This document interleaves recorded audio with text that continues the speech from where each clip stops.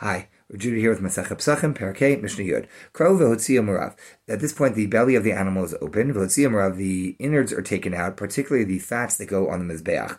Netanu b'magis, those fats are put onto some sort of a container or tray.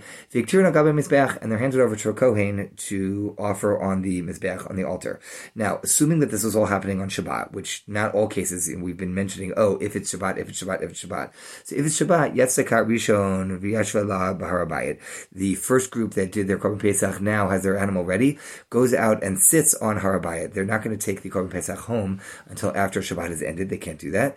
Shniya bechel, shlishi b'kol ma'amadet. The second one goes into the Beit HaMikdash, and the third is still waiting. In other words, as the groups come out, they each find a place to sit or to stay. And so they will each do their rounds of Shechtin Korban Pesach and the blood on the altar, etc., etc.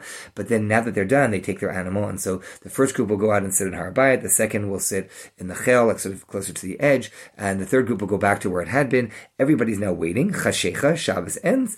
Yatzu v'tzalu Pesachim. Now they take their animals home and they roast them. If this wasn't Shabbos on the 14th, it was a different day of the week, they would just shech their animal and immediately go home and be able to start roasting then.